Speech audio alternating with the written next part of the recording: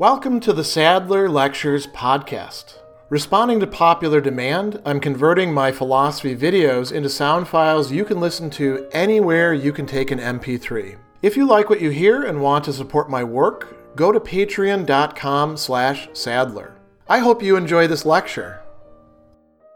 One general idea that runs throughout Aristotle's ethics that he brings up at numerous points in the Nicomachean ethics and really throughout his entire corpus whenever he's dealing with human beings is that of self-control. And this is something, like I put here, that is a good quality. It's on the side of goodness rather than on the side of badness. He actually says that, if you divide human beings down the line, you're going to find the self-controlled and the virtuous, and then those of superhuman virtue on one side, those who are lacking self-control, those who are vicious, those who are brutal or bestial on the other side, and then, quite a few people like on the borderline between them. It's not as good as virtue, because it's not as complete. Virtue, remember, is what Aristotle's Nicomachean ethics is really aiming after, taking as its criteria. But he also thinks that there's a lot of people in the world who are good in the sense that they're self-controlled, even if they don't already have virtue. Those people might be, in fact, on the way to virtue if they continue to exercise self-control, but they're not yet there, and we'll take a look at why that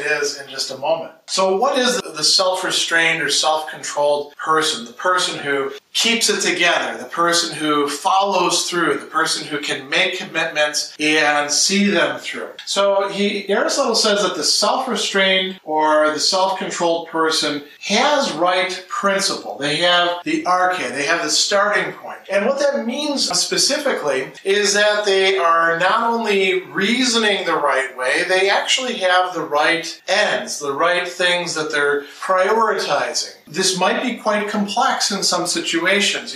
Aristotle tends to look at simple examples, but a lot of the time the things that we're faced with, we have to juggle multiple priorities and decide which of the different goods that are not all compatible we're going to select. So the person who is self-restrained picks the right thing. So for example, fairly easy choice, do they, after making a promise to somebody, actually fulfill that promise, even though it would be very convenient to not follow through on the promise, perhaps even pleasurable, perhaps by doing so they're managing to avoid spending money, all sorts of things that we could talk about, right? That's a very typical example of somebody who is exercising self-control, and if they do that typically, if that's their habitual state, they are a person who is self-controlled or self-restrained. So they have the right principle, but they also feel a desire. And the desire that they feel, this is where they differ from the virtuous, the desire that they feel is not aligned perfectly, not harmonizing with the right principle. So they know what the right thing to do is, and they don't really want to do it, but they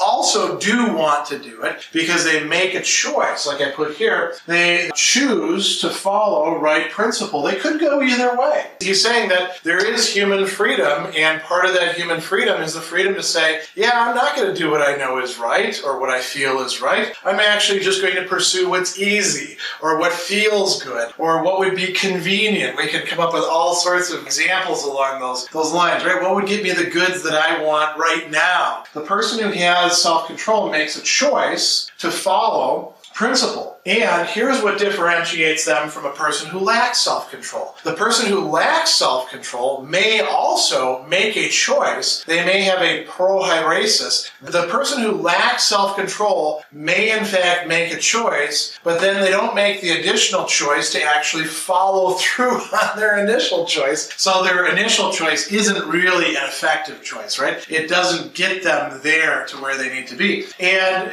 when we think about this in very concrete terms, there may be a lot of steps involved in a process, and in order to exercise self-control, you may need to make a choice at each point, or you may simply need to make a choice once and then just you follow through on it. You may need to remind yourself of it. There may be critical juncture points where you say, I know I did decide to make this investment in going this way, but now the temptation is getting even stronger. So there's a lot of different possibilities here. And, making that choice might be a matter of of having other people there to support you and encourage you. You did the right thing, now stick with it, buddy. Or, reminding yourself with having what philosophers call dogmata, little sayings that you repeat to yourself. All of these things are possibilities for cultivating self-control. But at a certain point, somebody actually has to choose to follow through and follow their principle, follow what reason is telling them against what their desires or passions are telling them. Now, he talks about the self-restrained person sticking with it. This is the way I'm translating emene, literally to remain in place, right? The self-restrained or self-controlled person sticks with what their intention was more than the majority of humankind. So this could, in fact, be in some degrees culturally relative. We know much more about the extent of humankind and the variety of human comportments and behaviors. Aristotle is thinking primarily of the Greeks of his own time, who were not particularly more self-restrained, I think, than the rest of us. As a matter of fact, the Romans tended to think pretty lowly of them in comparison to Roman self-restraint, but some of these things vary according to time. So this person is not yet at virtue, which is actually the best state that you can be at besides superhuman virtue, which is probably not attainable for most of us. But it's a good state because they're further along the line towards virtue. They stick with it more than most other people do. There may be some things that they don't stick with. That doesn't mean that they're not self-restrained. One of the issues that Aristotle raises, which is a very important issue,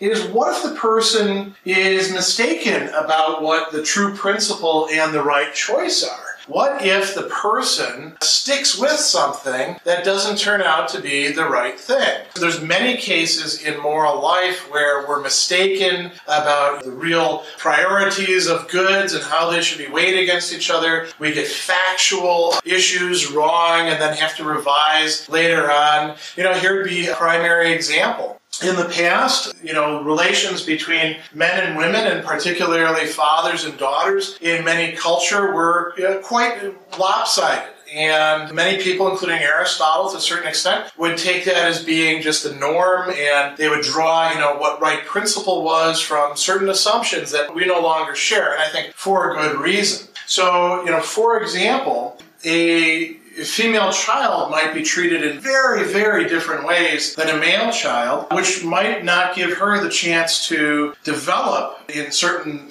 qualities or certain aptitudes that the male child would. Like, for example, going to school. Instead, there would be steering them towards something else, like getting ready for marriage. And the idea was, well, this is what is really good for them, and this is what is really good for the others, the boys. So, since that's what we ought to do, I'm going to stick with that when my daughter says, I want to go to school, like little Billy is, and not just get ready for marriage. If I'm, one of these very, very traditional fathers, very traditional in our time now, I might be sticking to something that now we know better about. And somebody's probably going to get upset and, make a comment about that. Let's just assume that that's what right principle is in this case, or right choice, and that the person is mistaken about it. So Aristotle says, in cases like that, the person is in fact being self-controlled, but in an accidental way. He says that the answer is accidentally it may be any principle or choice. Essentially, it's the true principle and the right choice that we want, that the person stands by and the other one does not. In the sense that if a man chooses or pursues something as a means to something else, that something else is essentially, and the other thing is only accidentally, his object and his choice. And by essentially, he says we mean absolutely. So he says, hence in a sense, it is any sort of opinion speaking absolutely. It is the true opinion that one stands by and the other abandons. Even though we might be mistaken about what it is that we're sticking with, it's better if we're sticking with what is, in fact, true principle or right decision. But there is something still praiseworthy about sticking with something that turns out to be wrong. Not so much if one actually finds out that it is wrong, however. So just dig one's heels in is not that. So this is a very important moral state. This is probably what many people who we think of as good people actually fit the bill for when we apply Aristotle's ethics. Many people are not yet virtuous, or perhaps never will be virtuous, but they can at the same time still be self-restrained or self-controlled. Special thanks to all of my Patreon supporters for making this podcast possible. You can find me on Twitter at Philosopher70, on YouTube at the Gregory B. Sadler channel, and on Facebook on the Gregory B. Sadler page. Once again, to support my work, go to patreon.com/Sadler. Above all, keep studying these great philosophical works.